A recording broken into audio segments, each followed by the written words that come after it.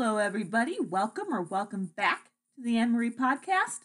If this is your first time listening, I highly recommend that either after this episode or even right now, you can exit this episode and you can listen to the first two full episodes that I did, which are Two Main Religions and The Lie of Neutrality. The reason why I always suggest these two first is because they lay a lot of groundwork for topics that I cover in the rest of these episodes. For those of you who are listening who may not be believers, who may not call themselves Christian, or you're not Christian but you're curious about the faith, I would also recommend listening to The Greatest Love Story, His Story. That episode specifically talks more about the gospel that Christians believe, why Christians hold to certain principles. So that is why I would suggest that one for you if you're not a follower of Christ. Just some more housekeeping notes. I don't know what episode is coming out next. At the time that I'm recording this, I am going to record 2 episodes. At this time that I'm recording this, the plan is for me to record 2 episodes. One talking about my job change, and like I said in my episode about the program change, I want to be able to talk about theology and specifically more on bringing the point of trusting God into that episode. But there are some things I want to do before I actually release that episode. The other episode that I'm recording, which will be this one, is going to be a book review on Chasing Shadows, as well as a comparison of the 3 Lynn books that I have read this calendar year in 2022. Also, I do want to do a review on Senator Josh Hawley's book, The Tyranny of Big Tech, but I still have to record that and decide when to put it up. All right, without further ado, let's get into this book review. For the month of September, I read Chasing Shadows by Lynn. This book takes place during World War II. It starts kind of at the beginning before the Nazis took over the Netherlands and then continues on to the end of the war. What was really different about this novel is that there wasn't much of an emphasis on what happened in Auschwitz. A lot of this centered on the people in the Netherlands and what they had to persevere throughout the time of Nazis threatening to come and then eventually coming and taking over. This actually makes me want to, at some point, do further research into that because of what those in the Netherlands endured, even on the farmland territories that the Nazis took over, basically. In fact, what happened at Auschwitz isn't even really talked about at all. It's mentioned towards the end that the Nazis killed Jews in the camps in Germany, but there isn't much detail given on that, which I thought was very interesting. But I found it really interesting just to see how the people in the Netherlands had to live during this book.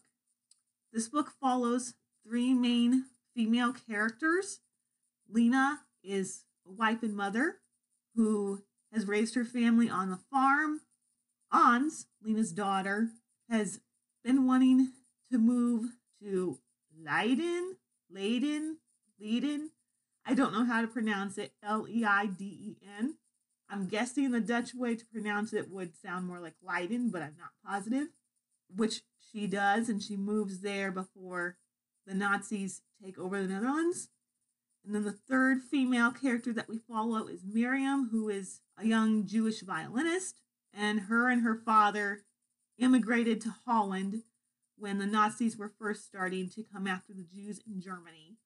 They fled into the Holland area, but as you can probably guess, as this book follows throughout World War II, they witnessed not only the invasion of the Nazis in the Netherlands territory, but they witnessed the same cycle of treatment towards the Jews as they had seen in Germany before they fled.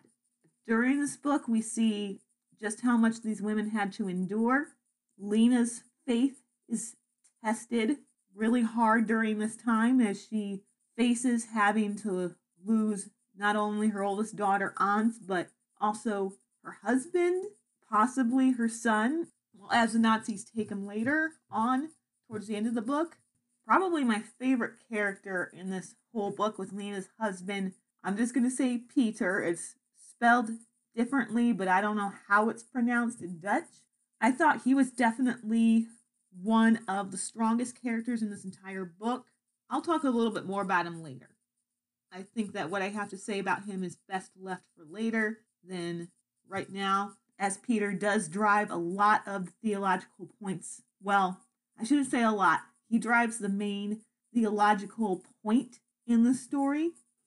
Lena's daughter, Ans, who is in Leiden, working for a professor and his wife, she ends up going into resistance work when the Nazis take over the Netherlands.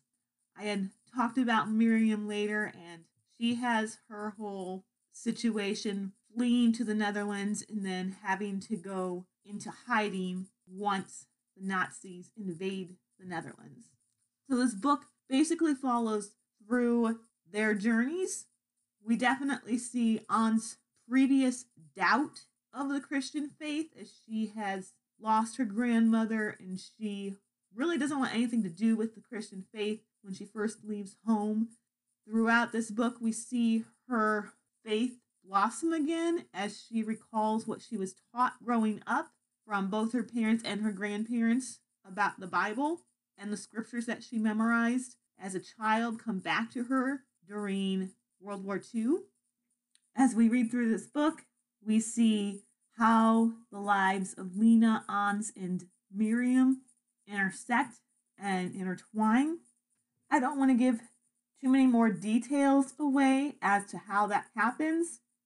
The only thing I really want to make commentary on in here over details about the book and basically what happens. Ans does meet someone in Leiden, and after the Nazis invade the Netherlands, he ends up joining the Dutch Nazi Party. Basically, he's working with the Nazis in a sense that he is involved with some of the arrests. If you listened to my review on Candle in the Darkness, I talked about how I was not a fan of the romance between Caroline and Christopher, and I wish she would have ended up with Robert. Once Ans's love interest decided to work with the Dutch Nazi Party to avoid having to go into the camps, things started happening that I was personally not a big fan of. Especially once Ans rediscovers her faith and starts putting her trust and faith in God again. They just seemed unequally yoked, and he didn't really have a faith. She had talked about how she had wanted to share more of her faith with him, and she had tried a couple times, maybe one or two times, to talk about her faith and just wasn't able to get anywhere with him. Unlike Candle in the Darkness, where, quite frankly, I thought Caroline had chosen the loser of the two men who had an interest in her. I thought that Ans ended up making a smart decision here. I thought, biblically speaking, she ended up making the right decision about this guy. This might sound like a spoiler to some of you. I'm saying this because from what I see in chick flicks and even in the Christian film industry, this idea of women following their heart when it comes to love and following the feelings still seems to be used quite often. And this was one book that if you're looking for a story where a woman makes the right decision regarding a man who shows signs of cowardice and isn't focusing on her feelings, this is definitely a good book. Now, this is not the main aspect of this book. This is not a main plot. It plays into the main plot a little bit. But if you're really looking on a book, especially if you're a mom of, I'm going to say, girls in their late teens and 20s, and you want your daughter to read a book that has a little bit of a romance story where the female makes the right decision and it's not necessarily what our culture is trying to tell us or even what the culture of the church is trying to tell us, more and more about love and romance and all the fluffy feelings that come with it, this is a book that you want them to read. It has other good things in them for them to learn too, but this is definitely a book I recommend if you want something that has a little bit of the romance but shows young girls that they need to be smart about who they marry, because I don't think that is an idea or a message that's pushed in mainstream culture. And I believe this book did come out in 2021. Yes, 2021. So I can definitely tell a difference between the way Lynn Austin wrote Chasing Shadows with Ans and Eric's relationship versus the way she wrote Candle in the Darkness back in 2002 with the relationship between Caroline and Christopher. I thought that was really well done, and this is one I would definitely recommend to women in their late teens and even into their 20s to read. Now I will talk about Lena's husband, Peter, who drives the main theological point, and Lena's dad, Opa is what they call him, does this too, but Peter tends to really, I don't want to say be tough on her, but he tends to really drive this point home to Lena and he doesn't let her feelings dictate what he needs to do in these situations as the Nazis invade the Netherlands. Peter's point is really almost the same as what Caroline Fletcher discovers during the Civil War in Candle in the Darkness, and he is always pointing Lena to the Lord and tells Lena that she has to put him and their daughter Ans in the Lord's hand, and that she has to trust the Lord throughout this circumstance. This is a lesson that Lena learns throughout this whole book, trying to put her trust in the Lord, trying to put her kids in the hands of the Lord, trying to put her husband ultimately in the hands of the Lord. Peter reminds her, as all the evil of the Nazi Party seems to be taking over the Netherlands and destroying the lives of many people, that the Lord is calling him and Lena to lean on him and be his hands and feet and to serve the Lord by fighting back against this evil. Similar to what we saw in Candle in the Darkness between the North and the South and their theology, well, I don't know if you would call the South's theology. It seemed more like meology as I read it. We get a little bit of the ideology that the Nazis push, just a little bit. It's not explored in a ton of detail, but they do acknowledge that their ideology is evil, and there is an acknowledgement that as Christ followers, they need to be pushing back against that evil, which is similar to what we read in the Candle in the Darkness between the North and South, how the South wanted to continue its, I guess you could call it its tradition of slavery and the gruesome treatment that they did of their slaves and their gruesome attitudes to them, quite frankly. There's also a similarity between Caroline and Ans both working in the resistance. I will point out a difference is that Ans feels like she has to work for the resistance. She can't just sit idly by and allow these Nazis to dictate what she has to believe and what she has to do. While Caroline Fletcher tends to struggle a little bit as she's still figuring out her faith, she still struggles with, should she go against the South and help the North end slavery, or does she sit idly by? You see hesitation with Caroline, but you don't see it with Ans. I would definitely give Chasing Shadows a 5 stars. I don't know if I like it more than Wonderland Creek. I'll just be honest, Wonderland Creek is more enjoyable, I would say, just because of the intense, almost emotional ride that Chasing Shadows takes you on. It's not a book that I would want to read over and over and over and over and over again, but I would definitely rate it as a 5-star read and a must read for anyone who is proclaiming to be a Christian. I think this is a challenging book to read. It'll challenge you in your walk with God and your faith and the way you view the world. One point that I forgot to talk about earlier is that along with the lesson of trusting God and putting even the people we love into his hands, a big point that I have heard is that times of war and even of civil unrest bring to light the truth that I believe even the church just ignores and sweeps beneath the rug. And that is that our last breath is in God's hands. God is the one who ordains our days. God is the one who conceived each of us in our mother's womb. God is the one who knitted us in that womb. God is the one who essentially keeps our bodies alive. And in times of peace, we tend to forget about all that because we don't have a physical imminent threat of death on us. But the reality is that our days are numbered. This is another area, even with church theology, that I think is really lacking. We don't want to give our lives over to God. We don't want to acknowledge that despite taking care of our bodies, eating healthy, exercising regularly, and I'm not saying that you shouldn't be trying to do that at all. I am just saying that we shouldn't be doing it out of fear.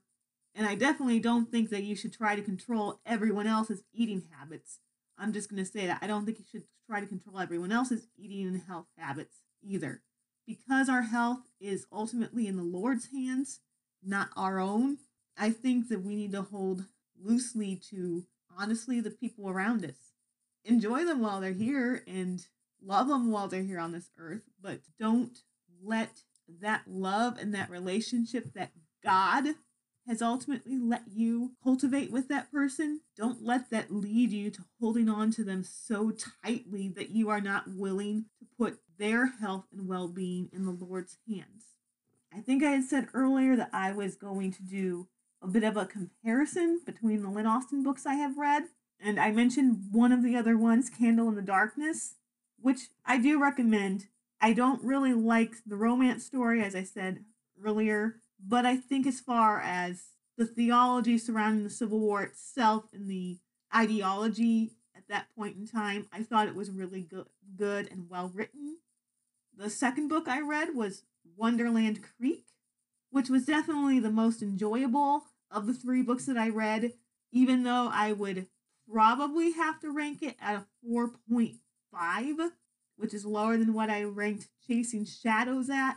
I would still say this would be one I'd want to read again. It has good mystery, the kind of romance, love story, even though it has some annoying parts. I think the annoying parts are meant to make the end of the story really good. And it has really good faith content in it as well. Ironically, we do get some flashbacks to the Civil War in Wonderland Creek, as one of the characters was a former slave during the 1850s. Wonderland Creek takes place during the 1930s. I think the Pack Horse Librarian program was really interesting to read about, and the characters in that one were really intriguing. Chasing Shadows, as I said earlier, because it takes place in World War II, it's very emotionally heavy, I would say. It has higher stakes in this one. Not that there aren't high stakes in Candle in the Darkness. There are high stakes, but it seems like they're almost heightened during World War II. Similar to my experience in reading Candle in the Darkness, with Chasing Shadows, there was a point in the book to where I almost had to keep reading to know how it was going to end. I had the same experience with Candle in the Darkness. I wanted to know how things were going to resolve. So I had to race to the finish line with that one as well. With Wonderland Creek, I didn't necessarily feel that way. Like, I have to know to the point where I kept having to read. It was one where you can kind of sit and read. And yes, you want to keep reading, but it's one that you can put down if you have to and pick back up again. Since this episode is getting very long, I will do a quick ranking of the three books, as well as how many stars I would give them. My least favorite out of the three is obviously Candle in the Darkness. I've toyed with the ranking, and I would probably give this one more of a 4, just for the theological content itself in this book. Granted, the romance was not very good in this one. Aside from that, it was a good read. And I do plan on reading the next one in that series as my next Lynn Austen book, hopefully in 2023, maybe. I still have a freebie spot for my 6th fiction book to read in 2023, so that's probably going to be what I end up reading.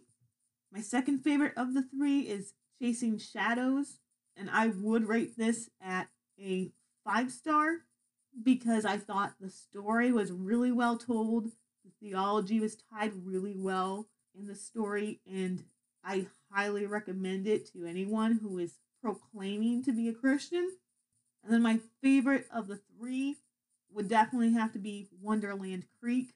This one was a little bit lighter, not as heavy as far as the time period and all the danger that was going around, even though there's still danger and mystery in this one. But I thought this Wonderland Creek was really fun and definitely a book I would want to reread at some point. You know what? I would actually probably give Wonderland Creek 5 stars as well, because that was really well written. And that's it for today. One last announcement that I forgot at the beginning of this episode is that I am going to try to get an episode out every other Tuesday with my work schedule, which could soon change a bit again. I just don't know if it's possible for me to get one out every week, and I don't want to promise that to any of you regular listeners out there if I don't know if I can deliver on that promise. Well, that's it for this episode. You can follow the Anne-Marie podcast at anchor.fm/and-m-riddle. You can also follow this podcast at Spotify, Google Podcasts, and Chromecast Player. You can also get updates on this podcast on Parler at capital A, lowercase m, riddle 8. Again, that is capital A, lowercase m, riddle 8. Thank you for tuning into this episode and enjoy the rest of your day.